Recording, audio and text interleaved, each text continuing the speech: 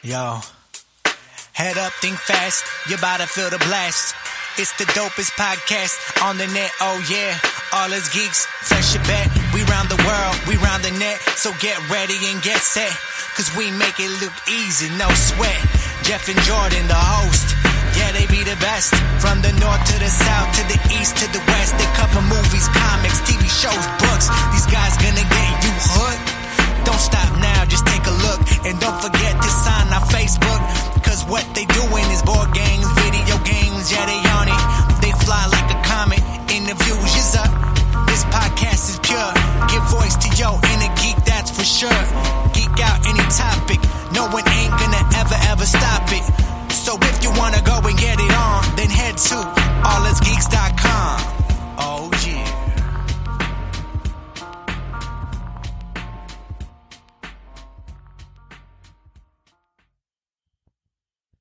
Welcome to episode 76 of All Us Geeks. I'm Jeff King. And I'm Jordan Steinhoff. And we're here to give voice to your inner geek. Your inner geek is almost 5 years old. In more ways than 45. one. In more ways than one. And, of course, we are live on Mixlr right now. We try to do that every other Tuesday. When I remember, I also try to put out a Twitter reminder. Or I think I hit all three of our social media for the reminder. Yeah, I saw it on Facebook. Yeah, it's the when we're actually live tweet that only goes out to Twitter because of how they have this set up or whatever.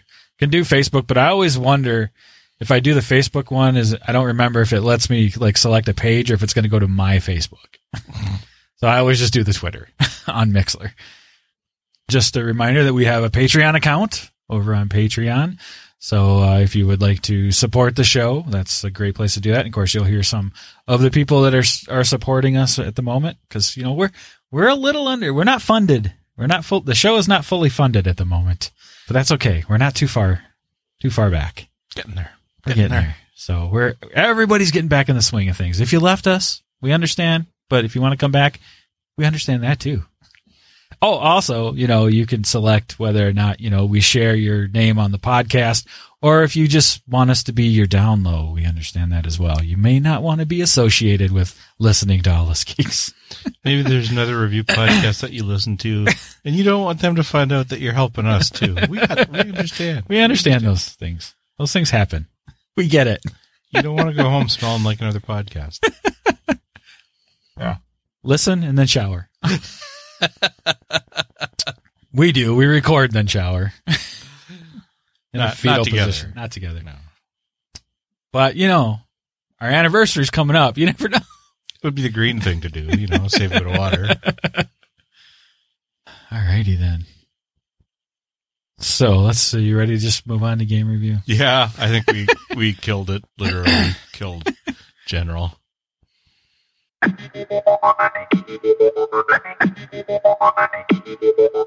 Game review sponsored by Matt Warden. Thank you very much, Matt, for sponsoring us over on Patreon, so that we can, you know, take a look at a game and decide if it's worthy, and then, you know, you guys can go form your own opinions.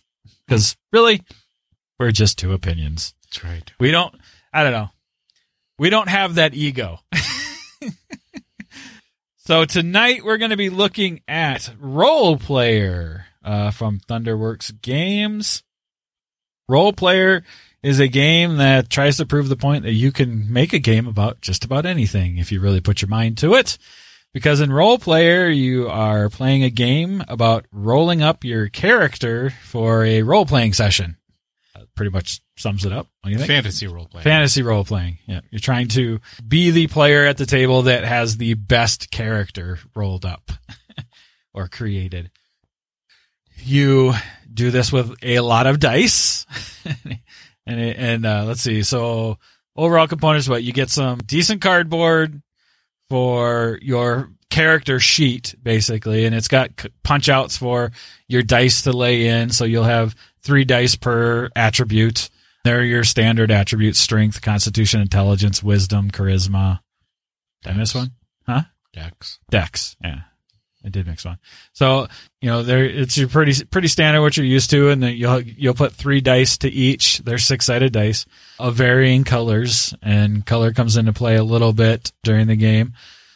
So you've got a lot of dice, a bag to put all the dice in. You've got the cardboard for the character sheets. You've got some cardboard tokens that you get off of the charisma action ability. You can kind of spend as gold. You get a bunch of cards. So you have your marketplace cards, your initiative cards. You've got your marketplace contains your weapons, armor, skills, and traits. And then you've got some cards that help make up the rest of your character as well. So you got like your class card, your alignment card, and your, what else is the backstory card. All of these things help to kind of make up your character, but they're also giving you direction on what you're shooting for to get points in the game. A healthy amount of cards, good, cardboard. Again, the cardboard is your character sheet, which starts off with that's where you get your race, and you'll get some negative and positive modifiers potentially for different attributes depending on your race, kind of like you're used to in a fantasy style role playing game. So those are just the overall components that you kind of get. As far as playing the game or setting up the game, that's pretty easy. You kind of, I'll save that part for later. For quick setup, everybody rolls a die to determine who goes first. Then the first player gets to pick their character sheet first, so their race first. And then everybody takes 5 gold. And then depending on the number of players, some of the last players in turn order might get extra gold, depending on how many players you have. So then, you used your die to determine who goes first. All those go back in the bag. And then everybody draws, starting with the first player, draws a die out to determine their class. So if you draw a blue die out, for example, it was the sorcerer and wizard, and so on and so forth. Then everybody has to draw a different die. So if somebody else drew a blue die, they have to keep drawing until they draw one that nobody else has. And then the classes are double-sided, so you actually do get a choice. Like I said, it was sorcerer or wizard, so you had a choice if you had the blue on which side you wanted to do. And those kind of showed you like what range you're looking for your attributes. It might say something like, this needs to be an 18, and you get these many points. This is a 14 plus. If you get 14 plus in those 3 dice, you get this many points. It might be a range between, say, 15 and 16. So you have to hit that range in order to get those points. So every attribute on your class card is going to have something associated with it to how you get points for that row. And then, let's see. So everybody's got their class card, and then everybody gets like a player aid card, which kind of shows the steps to play the game. And then on the backside is your score tracker, because all scoring is done at the end of the game. And then everybody gets a backstory card. Those are randomly dealt out. The way we did it is we played a 3-player game the other night, so everybody got 2 and got to pick one. Same thing with the alignment cards. We had enough that we gave everybody 2 to pick one. But again, those are backstory is going to give you. Is the backstory the backstory is where what colors have to be in, right? So it'll give you a little grid. It'll show all of your where all of the dice slots. And in certain ones, it might have the color. And so basically it's telling you if you can align that color die in those slots, the more you can do that, the more points you'll get at the end. And then alignment is there's some positive and negative and neutral. You start in a neutral spot, but if you can adjust on your alignment tracker into either the positive or negative, that'll affect your end score. You'll either get more points or you'll lose some points, or if you stay in the negative, you won't gain it, or if you stay in the neutral, you won't gain any points. But you get an alignment tracker, and different things are going to adjust that as you go along. Then you have your tokens for your player class, and basically one of those is going to go on your alignment card to track where you are there on that card, and the other one you're going to wait until the end of the game for final scoring. And then there's the market deck, 1-dot and 2-dot cards. You put all the 1-dot cards on top of the 2-dot cards. You'll shuffle each mini deck separately and then put the 1-dots on top of the 2-dots. But you're going to take out some cards from each depending on the number of players you have, and then shuffle and stack them. And that's, just to kind of see, I guess early on you'll get some lower stuff And then as you go on, you'll get into the 2-dot cards and maybe some slightly more powerful stuff or whatever. Certainly more expensive. Certainly more expensive. And that's part of it too, yes. So you get some gold on you. And then you draw out market cards. Once you've made the deck, you draw out number of players +1. You'll put out the initiative cards, which is number of players +1. And any that aren't the first or the last get a gold on it. So again, let's say a 3-player game, there's going to be 4 initiative cards. Initiative card 2 and initiative card 3 are going to have gold on it. And that's going to be the same all through the entire game. Even if nobody takes one of those, it's not one of those games where you accumulate gold until it's enticing to somebody. It's just always going to have a gold on it. And then, so that was marketplace and initiative. And then starting dice, depending on the number of players, you're going to draw a certain number of dice out of the bag, starting with the first player. And you're going to go ahead and start with those. For the most part, those do not trigger off actions. Well, actually, they don't trigger off actions that are associated with the attribute. What you might get is if you pull a yellow die, which is a gold die, you'll get some gold. If you fill an entire area, you'll get a gold. But all of the different actions associated with each attribute, you won't kick off during setup.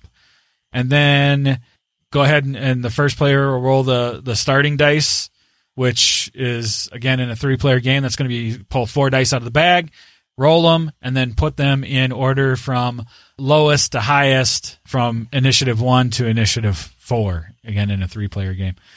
And then you basically start playing from there. Now, typically, so everything's set up, but a normal turn order is to roll the dice. So, again, pull the 4 out of the bag in a 3-player game, roll them, put them in order. And then, starting with the first player, they get to decide which die they take, along with the initiative card. So, basically, if you've got on, if you roll a 6 is going to go in initiative 4.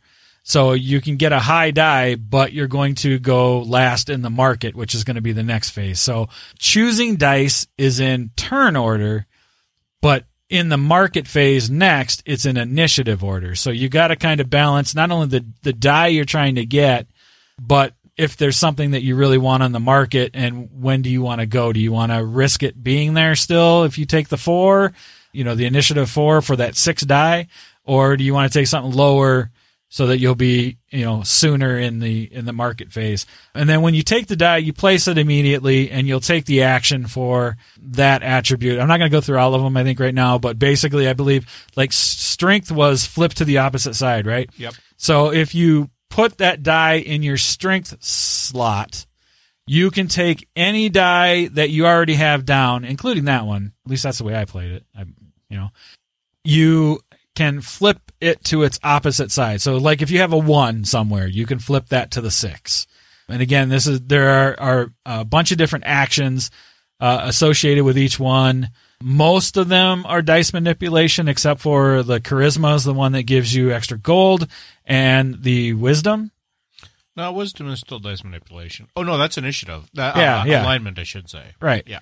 Wisdom was alignment movement. Yeah. So almost everything else was dice manipulation except for those 2. Mm-hmm. So again, you're taking in these dice. You're not necessarily stuck with the numbers on them, but you have a limited number of things you can do. Also, depending on how you placed your dice in setup, you're going to have limited times you can use certain actions. Should also say, when you're placing your dice at any time, but in setup as well, you always have to fill to the leftmost side. Left to right, yeah. Yeah. So it's always, you're always filling in from left to right. You can't leave gaps. So, and where that comes in is the backstory card, like we said. If it says you have to have a green in your second slot, you can't, I got a green, and put it in your second slot without the first slot already being filled. So you can put dice in any attribute you want, but it always has to go to the leftmost side that it can in that attribute. So yeah, you place your dice, you take your action right away. Action is optional. You don't have to take it. And then you go to the marketing phase once everybody's selected their die and their initiative card. So in the market phase, like I said, you've got those 4 cards out in a 3-player game. Whoever has the lowest initiative number. So if somebody took the 1, they get to go first in the marketing. They got the lowest die, but they get to go first in marketing. So they basically get to decide between the 4 cards that are out, and these don't auto refill like some games. You got the 4 cards. The player with the initiative of 1 decides if they're buying one. If they are, they pay the cost, and they go ahead and put it in their area. The only major limitation is that weapons, you can only have 2 hands worth of weapons. You can have as much armor as you want. You can have as many skills as you want. You can have as many traits as you want. Traits have an alignment adjustment when you buy them that if you can do it, you have to do it. So it's gold plus a trait or an alignment movement. Everything else is pretty much just the gold that it costs. Mm-hmm. If you decide you're not going to buy something, you still have to discard a card. So you discard a card from the market, and then you gain 2 gold. So those are basically your options in the market phase. Buy a card or discard a card to gain 2 gold. And then cleanup is basically get rid of any charisma tokens. You can refresh 1 skill card. So you can use as many skills as you have as you want, as long as you can pay the cost to use it, which is usually an alignment movement. So if you can't do the alignment movement, you can't use the skill. The trait on the buy is if you can, you have to, but you don't. It's not a requirement to buy. Skill, it's always a requirement to use. But you can use as many skills as you want. But the thing to remember is at the end of the turn, you only ever get to refresh 1 at a time. So if you use a bunch, you really have to kind of figure out what you really need this next round because you only get to refresh the 1. Any dice that weren't bought, again, they don't stay out. They don't accumulate on the initiative card that wasn't taken. They all go back in the dice bag. All the initiative cards go back where they belong. You reset the market. No cards stay out in the market either. Everything gets discarded and a new set comes in. And basically all the dice go back into the bag, and the player order changes. So the next player becomes first player, and then you continue on from there. The game ends when all players have all of their character sheet filled in with dice. And then you go to end scoring, which again is going to vary. There's different things that give you some of your traits are going to give you points, your backstory, where you've put stuff on your character sheet for your class, and where you are in your alignment. All of these kind of things kind of start to come together, and you get your final score to figure out who built the best character. Anything you want to add to that, sir? Nope, I think that covers it. All right. So I've talked for a little while. What did you think of the components I listed off? I like the components. The play mats are pretty good. Nice thick cardboard. The dice nest in there quite well. Like we mentioned, all the stat dice holes are punched out. So there's no worries of tapping your card a little bit and having all your dice suddenly out of order. They weren't a tight fit either. No. That was nice too. Sit in there very nicely. Yep. The cardboard for the cards, the alignment, the market, anything else, your backstories, the class, all that stuff. It's all nice. It's not too thick. It's not too thin. It's definitely serviceable. There's nothing that's gonna, I think, warp, bend, or fray right out of the box. Seems solid. Yeah, I enjoy it. I thought they did a good job with the components.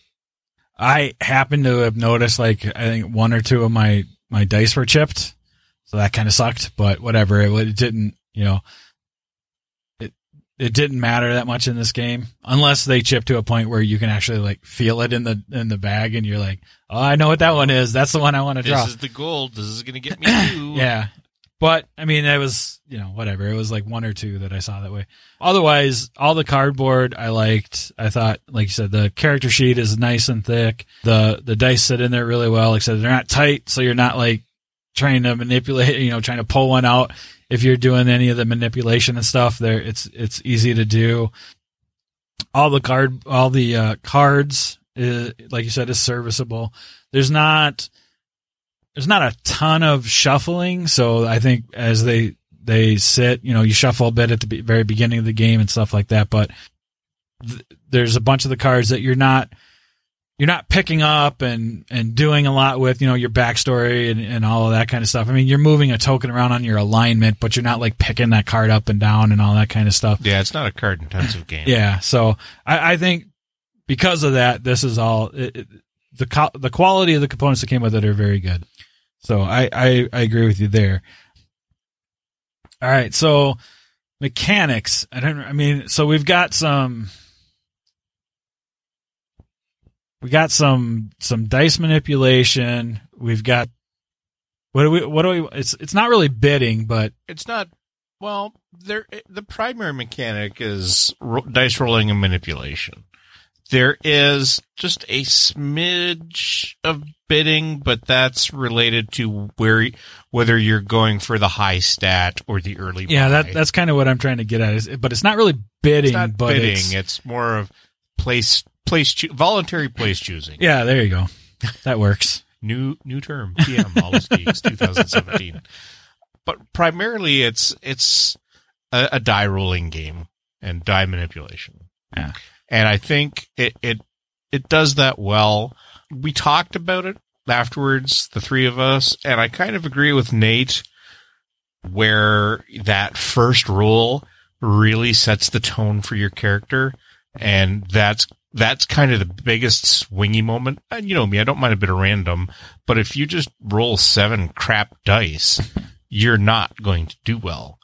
And well, I mean, because if you have 7 1s and 2s, there's just not enough manipulation and bonus to bump that up, you know.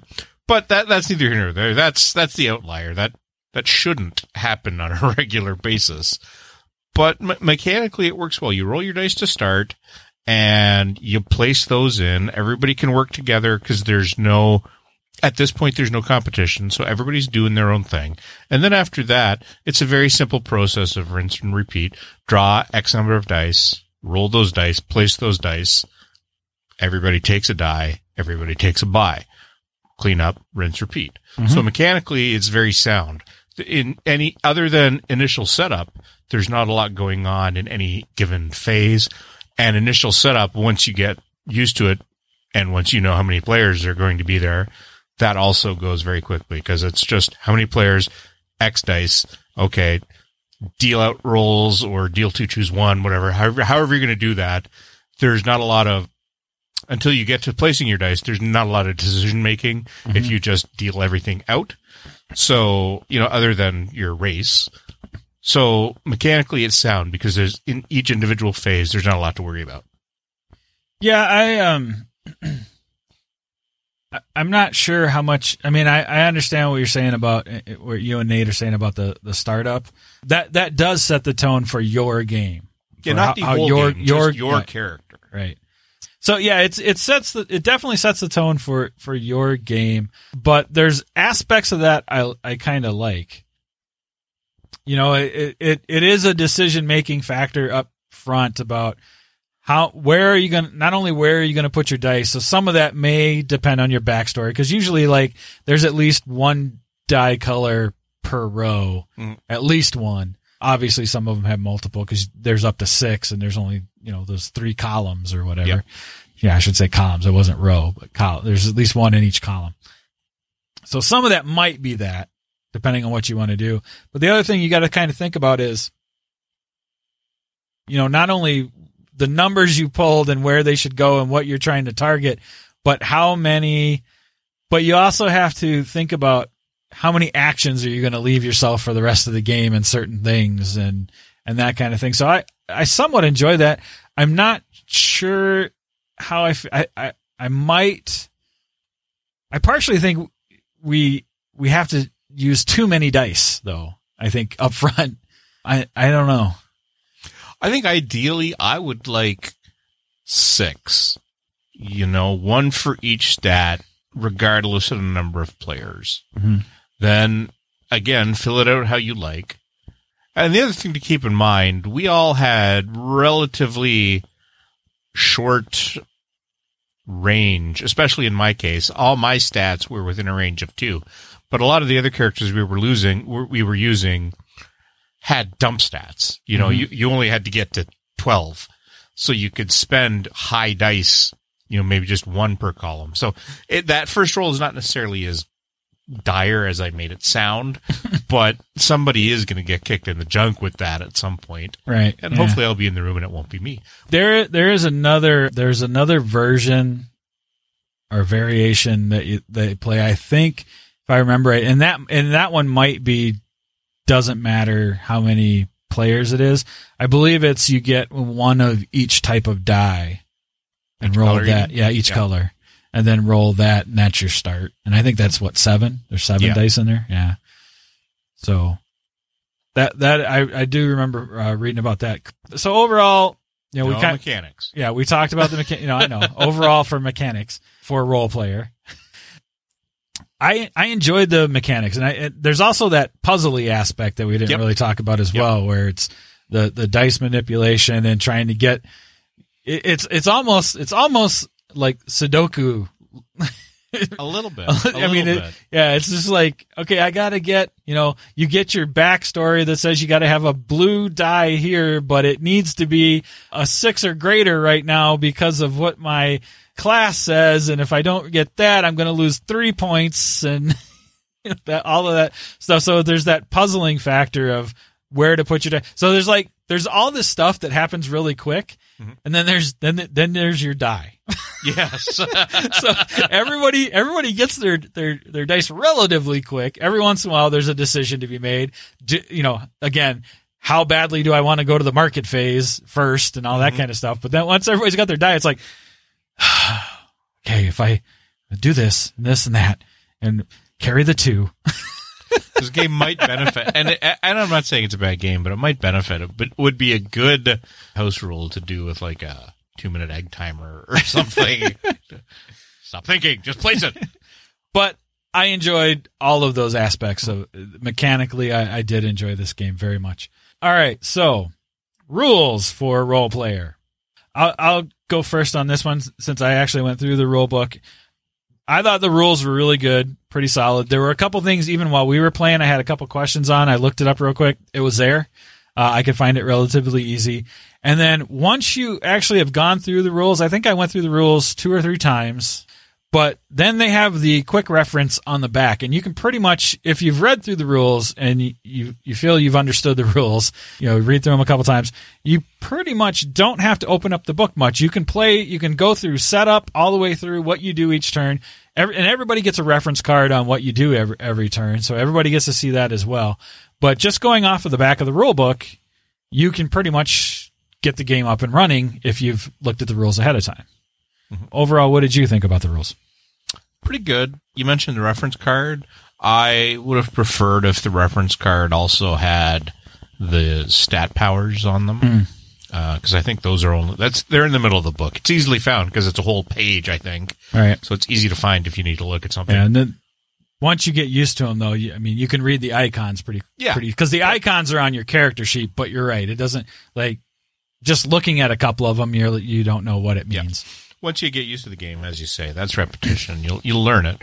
But as to teach, I think it would have been nice if all the players had that too. Right. But the rules themselves definitely get you out of the box and get you playing with the only gotcha we had was they leave it undefined what to do if you have 2 hands worth of weapons already and you want to buy a 2-handed weapon. Right. Yeah.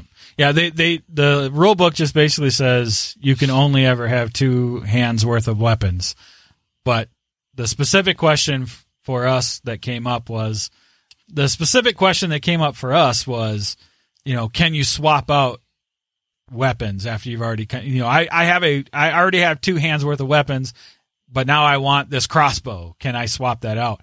And it doesn't specifically say you can or you can't, but we just basically went by, you're building your character, you're upgrading your character. You've gone back to the blacksmith or the shop, and you've already spent the money on the stuff that you're discarding. Mm-hmm. So really, you're just spending your gold how you want to, and if that's how you want to spend your gold, go for it. So we did. You can swap. Hopefully, that's right. It seems like it should be. It should be. Yeah. It makes sense. And again, like I say, you're spending more gold that way, right? Instead of grabbing an extra trait that you can always have, or an extra piece of armor, or whatever else. So it made sense to us to do it that way. Teachability of role player. What did you think of the teachability of this one? I think you did a good job. You said you'd read the book a couple times before. We're not grading me. But the good job comes from a good rule set. again, the highest complexity in the setup is in setup, and that is not particularly complex. So it's a very teachable game from start to finish. Gives you a little flow chart of everything you need to do on the back to get going. Everything is rinse and repeat. So once you teach somebody setup and then teach somebody one round, it's the same thing forever. Yep. So I think teachability is good. I agree. And you did do a good job, Jeff. Don't you, sell yourself short. Thank you. I needed that today. No, I agree with you. I think the teachability on this one was really good. Like I said earlier when we were talking about the rules, I mean, going through it and having, I always like when they have this back page. You use the back page for your quick reference. I like that. And in this case, it really was like I've gone through the rules. I pretty much just went off of this back page for everything that we needed to do and was able to, so this means that, this means that. And like you said, it is rinse and repeat. So the actual play sequence is pretty easy to go by. It's pretty repetitious. So you kind of get used to repetitive. That's the word I wanted. So you get used to that, right? Yes, I know. And so there's not a lot to figure out there. Again, your biggest things are, like you said, you don't have what the icons mean for each attribute action in front of you, but once you learn those are easy to do as well, and you only get like at most 3 of each. Well, no, that's not true. You can't, because I manipulated dice with some of my skills to the point assuming where I did no other skills right. or abilities, you get 3 chances. But once you start getting used to that, once you start getting used to the icons that they use, like this is a case where they didn't overuse icons and confuse us. Yes. The icons that were used consistently, made sense, and they did use words where they needed to use words instead of trying to find a new icon for.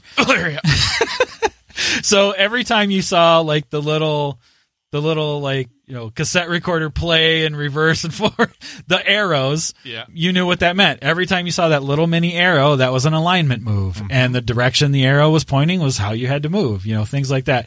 You got used to the attribute action icons because, each one had its own. Once you used it once or twice, you knew what it meant.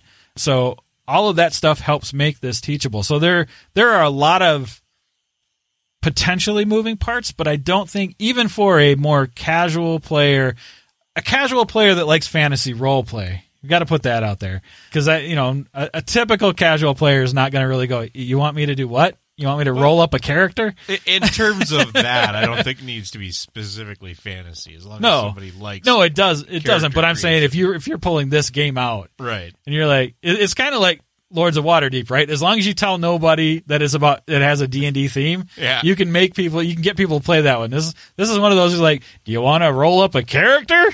What? No, get away from me. But I'm not going to tell you what the game is. You just get 2 of your friends to come sit down at my table. But it is a very teachable game, I think. And even with the various moving components it has that easy repetition to get used to all of it very quickly. All right, so replayability. What do you think of the replayability on this one? As it sits right now, there's an expansion eventually coming out, but we don't know all know what that entails yet. I looked at the expansion. Did you? Yeah. I don't know that it's going to add a whole lot of content. Don't rain on my parade. Oh, golden shower. Replayability. The potential is high because there's just a bag load of dice, more character boards than max players, I believe, right? Yeah. Or I should say more race boards, and a whole bunch of class cards, and the class cards are double-sided, and a whole bunch of backgrounds and a whole bunch of alignments. So there's a lot of mix and match that's going to increase your replayability, because you're not always going to go. Every class has a different stat range that you need to get and where your points are. So just on basic randomness, you could probably play this game 20 times and not see the same combination of stuff. So there's a lot of replayability that way. It is generally an enjoyable game. I wouldn't mind seeing this at the table again. It is okay.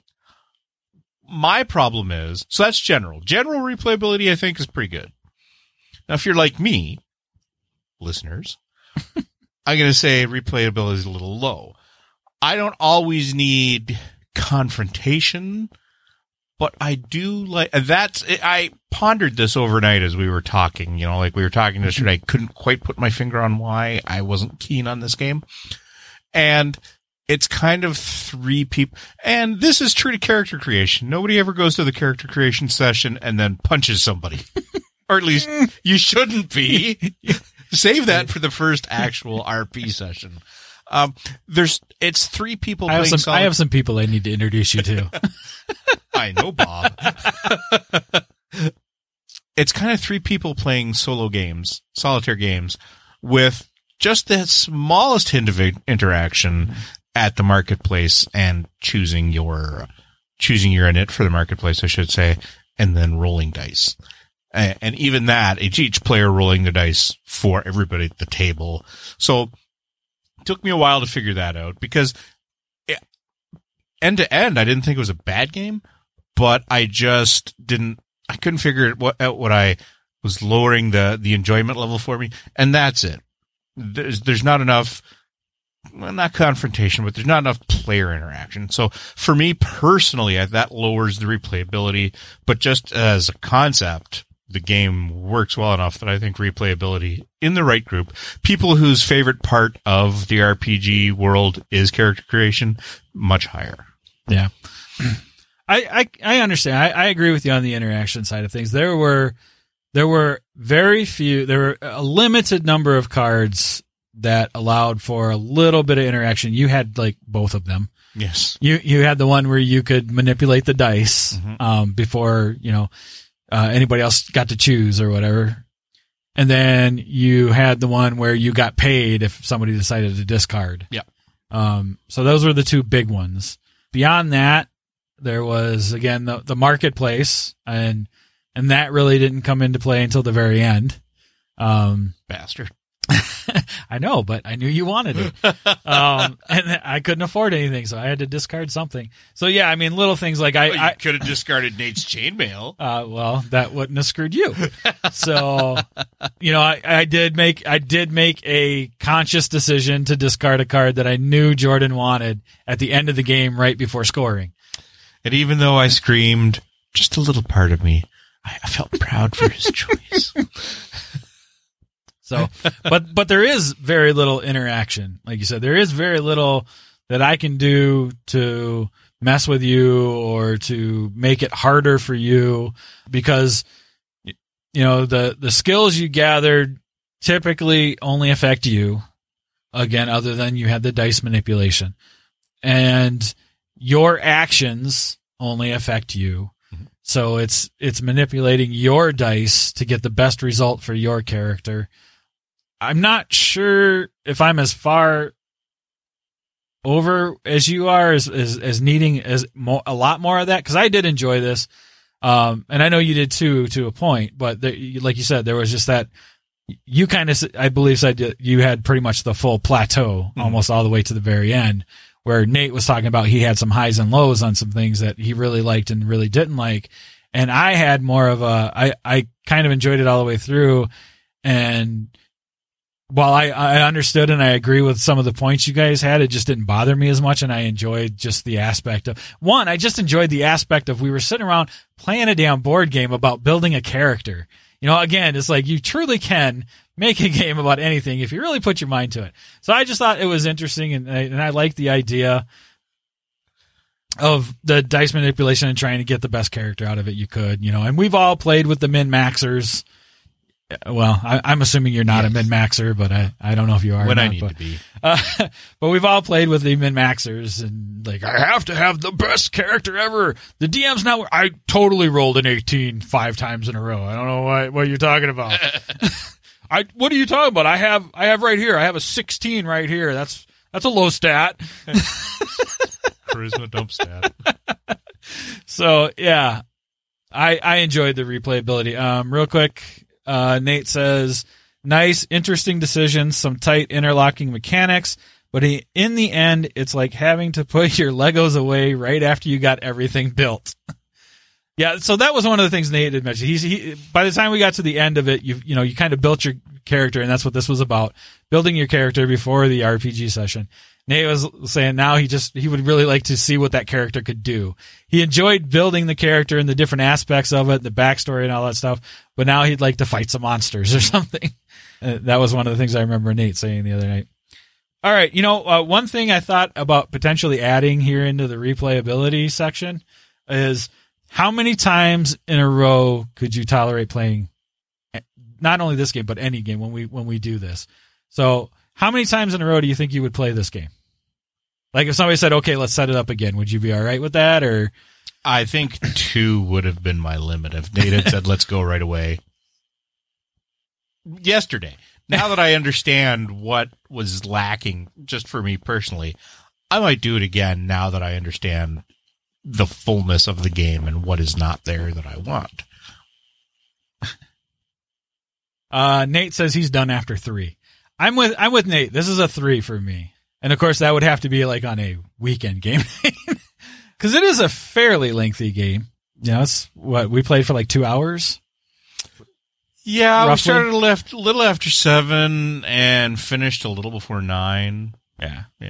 Hour and a half, hour and 3/4. So, that's not horrible. That was first time through. Yeah, everybody kind of asking questions and learning and stuff.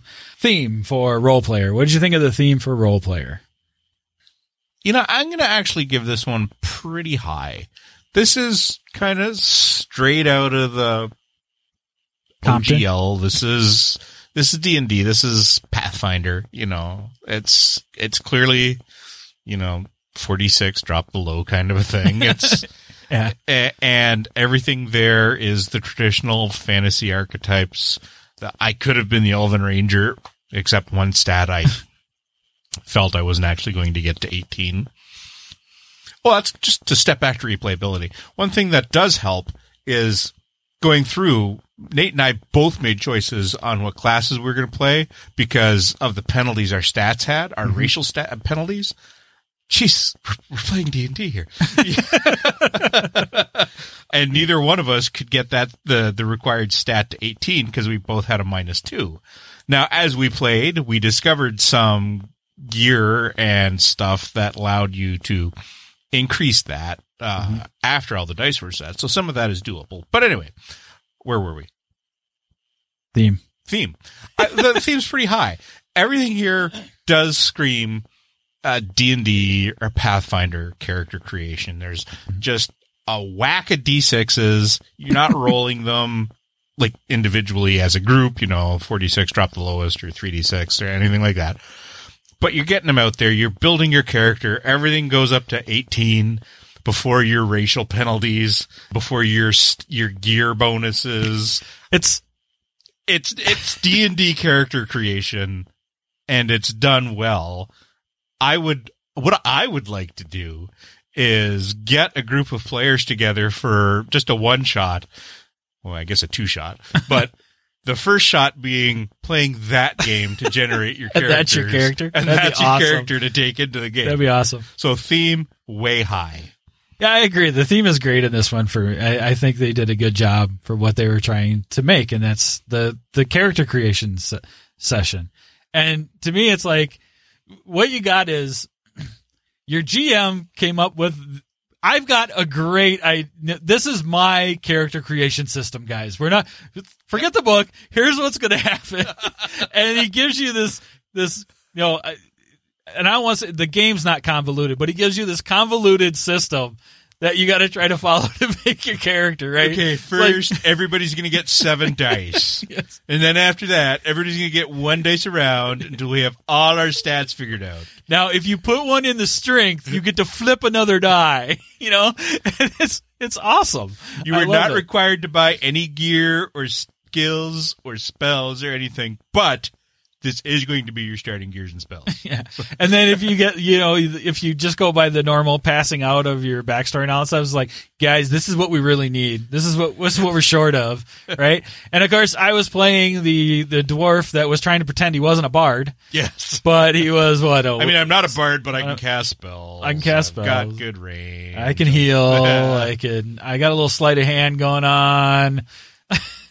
So yeah, the theme was great in this one. I think it definitely hit the mark, and this is definitely, I don't know. I mean, I would have a hard time saying on this game, well, this could be anything. Well, it could be any character creation system. Yeah, but that's it. It really can't. It really is designed strictly for the D20. Well, it's not well, it is a D20 game, but even it's all D6s. You're not gonna this can't pretend to be Shadowrun beyond the giant sack of D6s. It can't pretend to be Numenera or Savage Worlds or anything like that. This is strictly D&D Pathfinder.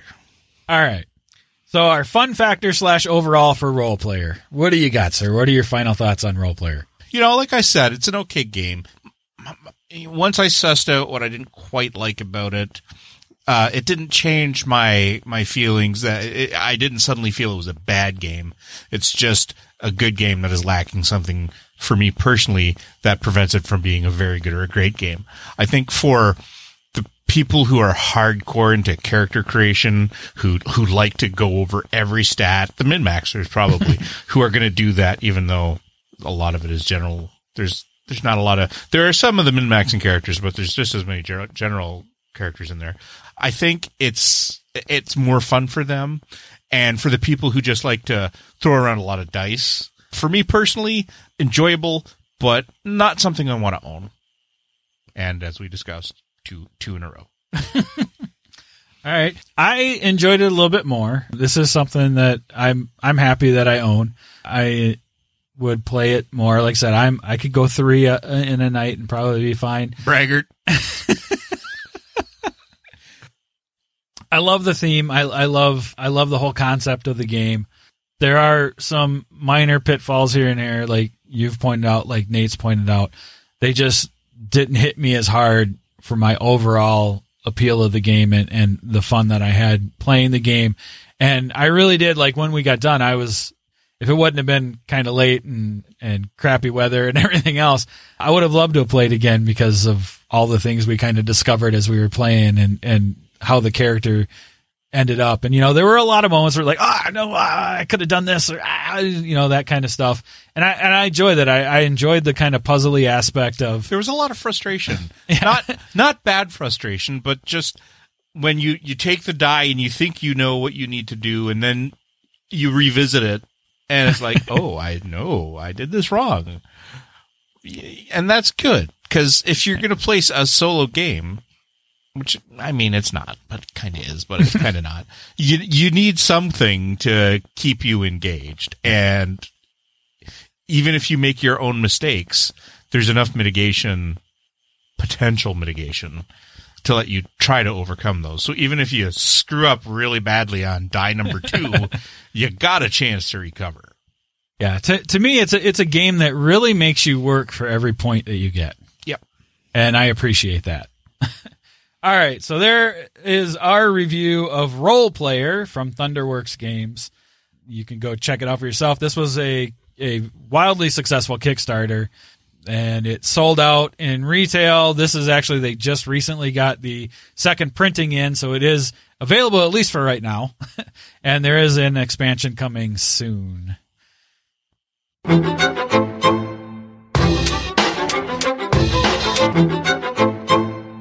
What we're watching, sponsored by Michael Mendez.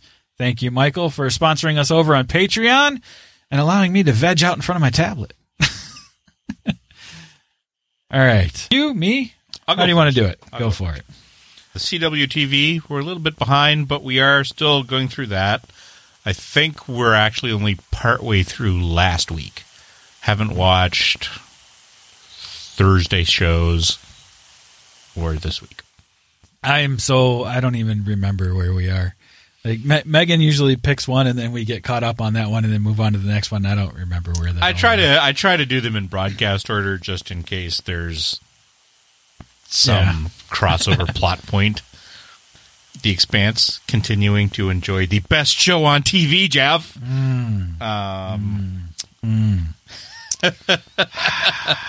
Compared to something you're about to mention.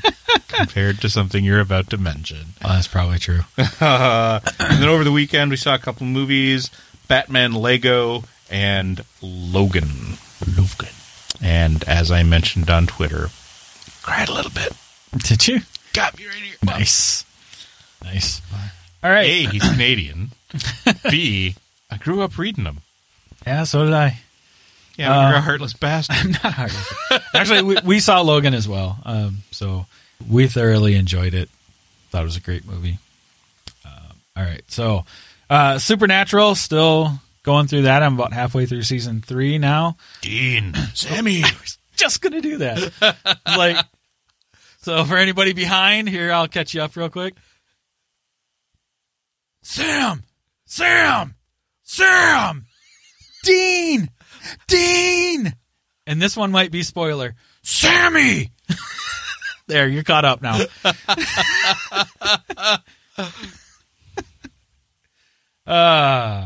Powerless. I watched episode 4 of that. I still do not recommend that show, Steph. So bad. But what do you expect for just a 30-minute show with a set budget, Jeff? I expect it to be good. I expect there to be actual comedy. I expect to laugh like once. I haven't seen it because I had no desire to see it. So I have no horse in this race. Just even a chuckle. Give me hey, I might let you pass if you make me chuckle once. But no. That's what you said. Of course, The Walking Dead is still on. I liked this last week, even though the special needs kids showed up at the end. Yeah. I liked it. It was a nice change. Guns. More. Not enough. Shut up. Shut your mouth. I like haggling over the wire cat. That was the wire cat. Yeah. And I keep the cat. Say yes. Say yes. Yes. So we went and saw Logan, and then we bought Doctor Strange and came home and watched Doctor Strange. So we finally got to see Doctor Strange. 2 visually very different movies. Very much so. Johnny Cash video, acid trip. But both enjoyable. Yes. I enjoyed both of them. It was a good nerdy Saturday that I had to go pick up my pager for being on call this week. It depresses me to no end that at one point I used to be able to say at least the DC movies are better than Fox. I can't say that anymore. The last 2-3 X-Men Apocalypse was not great, but It was still better than anything DC has put out. And even Fox could get the whole dark and gritty and brooding movie better than the DC. DC tries to do that. Because they did all that, but it was still bright daylight. Yeah. All right, so that's all I had for watching. Yeah.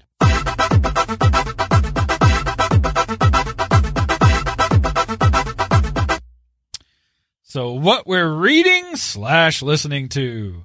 Sponsored by Grey Gnome Games. Thank you, Grey Gnome, for sponsoring us over on Patreon.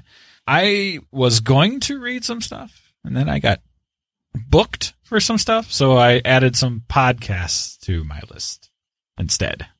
I am listening to the Gaming Careers podcast, which is part of the United Geeks Network, but still... Whose network is that? United Geeks Network. Okay. Yeah.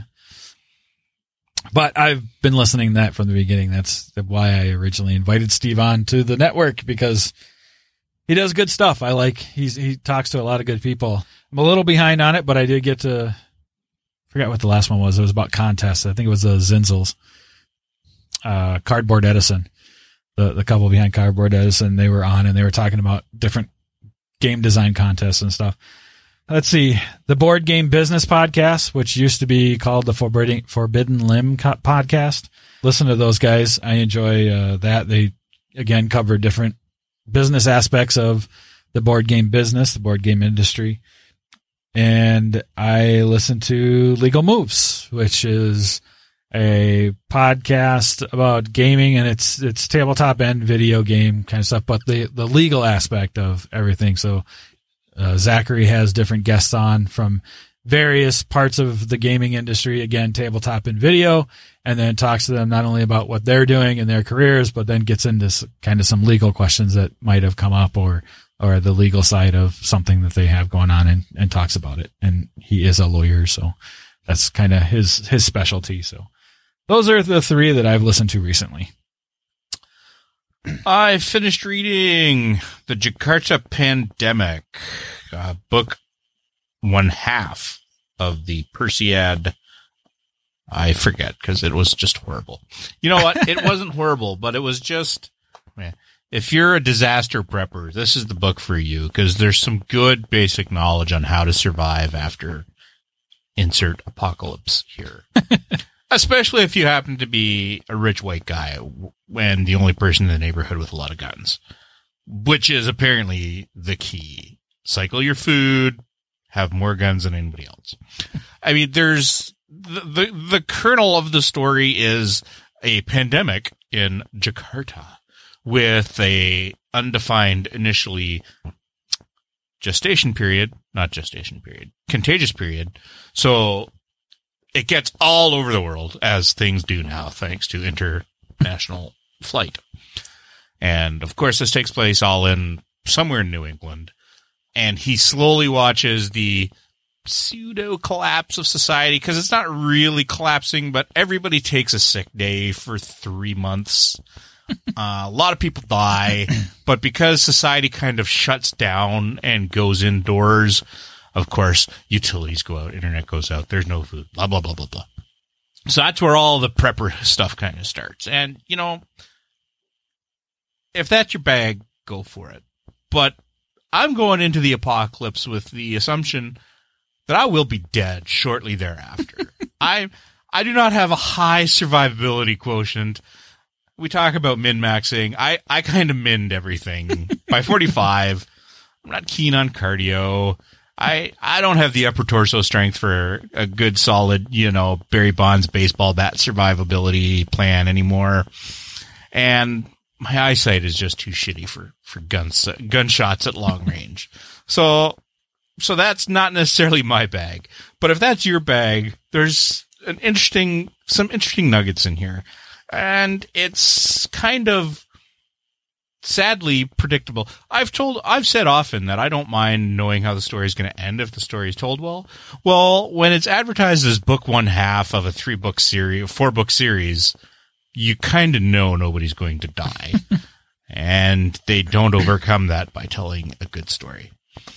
Since my D&D group was playing Ravenloft for a while, I got a little bit nostalgic, so I'm listening to the Istrad audiobook. I gotta tell you, that's holding up a little bit better than some of the other D&D writing that I've tried from around the same time, late 80s, early 90s, whenever that was. But then again, Ravenloft was always my favorite setting. That's the word I'm looking for, setting. On the podcast side, some stuff, I probably have mentioned it all before. Campaign, which is a Star Wars live play RPG podcast.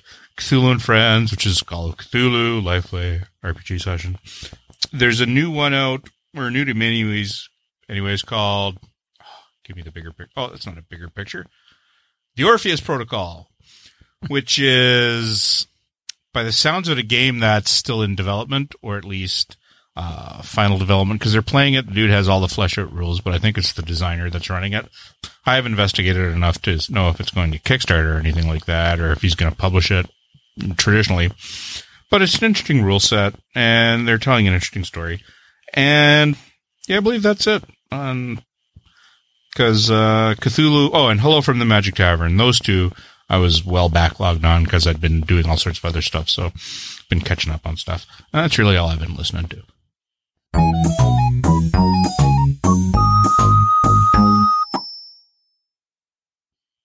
What we're playing, sponsored by Anime Don. Woohoo! Yes. So thank you for sponsoring us over on Patreon, Don. And of course, we at some point we will have Anime Don back in the studio here. Hopefully before the first weekend in June. Yeah, before his deal. Otherwise, we just bring everything there. There you go. Record there. All right. What we're playing? Who needs extra life when you have Don's anime? Don's yeah, no kidding. Weekend. we could totally marathon that. All right, what we're playing. I've got a few things on my list here. Mostly because Megan had a birthday weekend here not too long ago, so she invited some people over. Ooh, happy birthday, Megan. She decided all on her own to have a game night after all of her other plans fell through because of weather. So we played some Cards Against Humanity. Diamonds. We got to pull out Diamonds. We played through like a round of it before everybody showed up, and then we put it away and played Cards Against Humanity. Played a bunch of Code Names. That one went over really well. It's a solid game. I like it. Yeah. Have you got pictures yet? We have it, but we haven't played it. Well, let's get that to the table at some point. Okay. Megan and I too long ago, we played Overcooked, right? Again, that video game I mentioned before. Okay. I was going to say, that sounds familiar, but... Yeah. No, it's on the Xbox One. Played it for a while until I got frustrated and said, okay, I'm done. It's time to put it away. But we did get through a couple levels that we had problems with before. We haven't played in a while. In fact, we turned it on and Megan's like, I kind of want to go back to the beginning to remember what the heck I'm supposed to be doing. But it's a fun time, but it's just such a frustrating game when there's a couple levels on there that are just like throw your controller frustrating. Oh, yes. I'm just like, okay, I got to stop right now. This is enough. Well, we're at that point in our Skull and Shackles Pathfinder ACG campaign. We've played it at 4 players, 5 and 6, and it's at the point where Mike and I were kind of talking. Do we just want to cheat and run this at 2 players just by ourselves and say we're done so we can move on? Overcooked is one of those games though. It's like it can play up to 4 players locally co-op. So I don't know if that's part of it, but you'd think they'd kind of scale it for the number of players or whatever. But it's kind of puzzly, and that's fine. And Megan and I can usually figure out a decent strategy. You know, we'll try a couple different things. Okay, we got a little bit better now. Let's do this. But there are just a couple levels that were like, what the hell can we possibly do different? You know, and it's one of those things too. Is like there's a couple levels where we do really bad, but you already know Megan's competitiveness, yes. And I'm right there with her on these things. It's nice to, you know, it's one of those 1-star, 2-star, 3-star kind of things. So it's like we want 3 stars. And some of them were like, oh my God, okay, we did pretty good on that one. And it comes back, it's like, that was 1 star. It's like, fuck, screw you, game. No, that was at least 2 stars worth of effort. So it gets kind of frustrating. So when you're always either doing exactly the same score or when you come in lower and you're like, okay, well, we changed. This seems like it should be the optimal way for the 2 players to play this. It just gets frustrating. So there's a couple levels that have really kind of irked me and us, and we're out of, you know, it's one of those, let's go away for a while, come back. Oh, and we've done that too. Gone away, come back. It's like, oh, no, we still don't know how to do this. Still don't know how to do it. Nope. Fresh eyes didn't help. No. So yeah, that's what I've been playing. Where's the Prima guide to this level?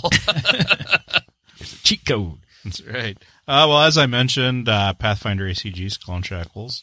I would like to say that we're almost done, but apparently we're just going to stop playing the game because of this level, because of this particular... No, we're not going to stop playing the game, but it's kicked us in the balls. We failed at it 5 times. Once ridiculously fast. So, you know, it's got the 30-card blessing deck. Mm-hmm. And the villain says, whether you defeat him or not, for this particular scenario... At the end of at the end of that encounter, you take away D4, I think it is, ticks from the deck. Beat him or not, you're still losing ticks. And we drew him, Pete and I found him back to back. And then Pete had something else such that between the 2 of us, we lost 14 ticks. In 2 players. Sounds like you guys need to like load up on holy candles or whatever. Well, that's the double kick in the shorts here, because for this scenario, all allies are replaced with monsters. And there's 3 blessings. And you need, one of the locations is either closed by having the blessing of Nordberg or 2 other blessings. So you can't even burn through somewhere else because you have to save your blessings for this other location. It's the first 2 or 3 times it was challenging. The 4th time I was like, what do we got to do? The 5th time I'm like, you, Cellmaker. I hate your game and I want my money back for Apocrypha. I don't, but you know. No, that's what I'm saying. You guys need to like somehow load up on Holy Candles. Isn't the Holy Candle the one where you banish it and you take like 1d4 from the discard back into the deck? Yeah, but that's not in this edition. So timeline. Just cross the sea. That's right. Pick up some Holy Candles. Come back. Timeline, both the traditional and the music and cinema. Las Vegas, played a couple games of Las Vegas, still like that. Like to get that out every now and then. And then a little bit more Star Trek Timelines, and as always, Call of Duty. The first big expansion DLC finally came to the Xbox. For whatever reason, they decided to make it exclusive on the PS4 for a month. So I got to be heckled by a couple of my PS4 friends. There's a reason I don't play on your system, buddy. You're it. No. But it's good. A couple new weapons, 4 new maps, and so the game is getting a little bit stale, having the same map rotation. So it's always good when they change that rotation up a little bit. So yeah, that's what I've been playing. All right. Well, there you go. That will be episode 76. Well, but with that, I'm Jeff King. And I'm the Canadian. Thanks for listening. Thank you for checking out United Geeks Network family member. If you enjoyed it and are looking for other online media with a geek culture slant, head over to UnitedGeeksNetwork.com, where you will find Zero Budget Geek, a YouTube channel covering board games, video games, and other geek stuff. You'll find Let's Play and how to play videos of different board games and video games, as well as reviews. The United Geeks Network. You can broadcast your geekiness at UnitedGeeksNetwork.com.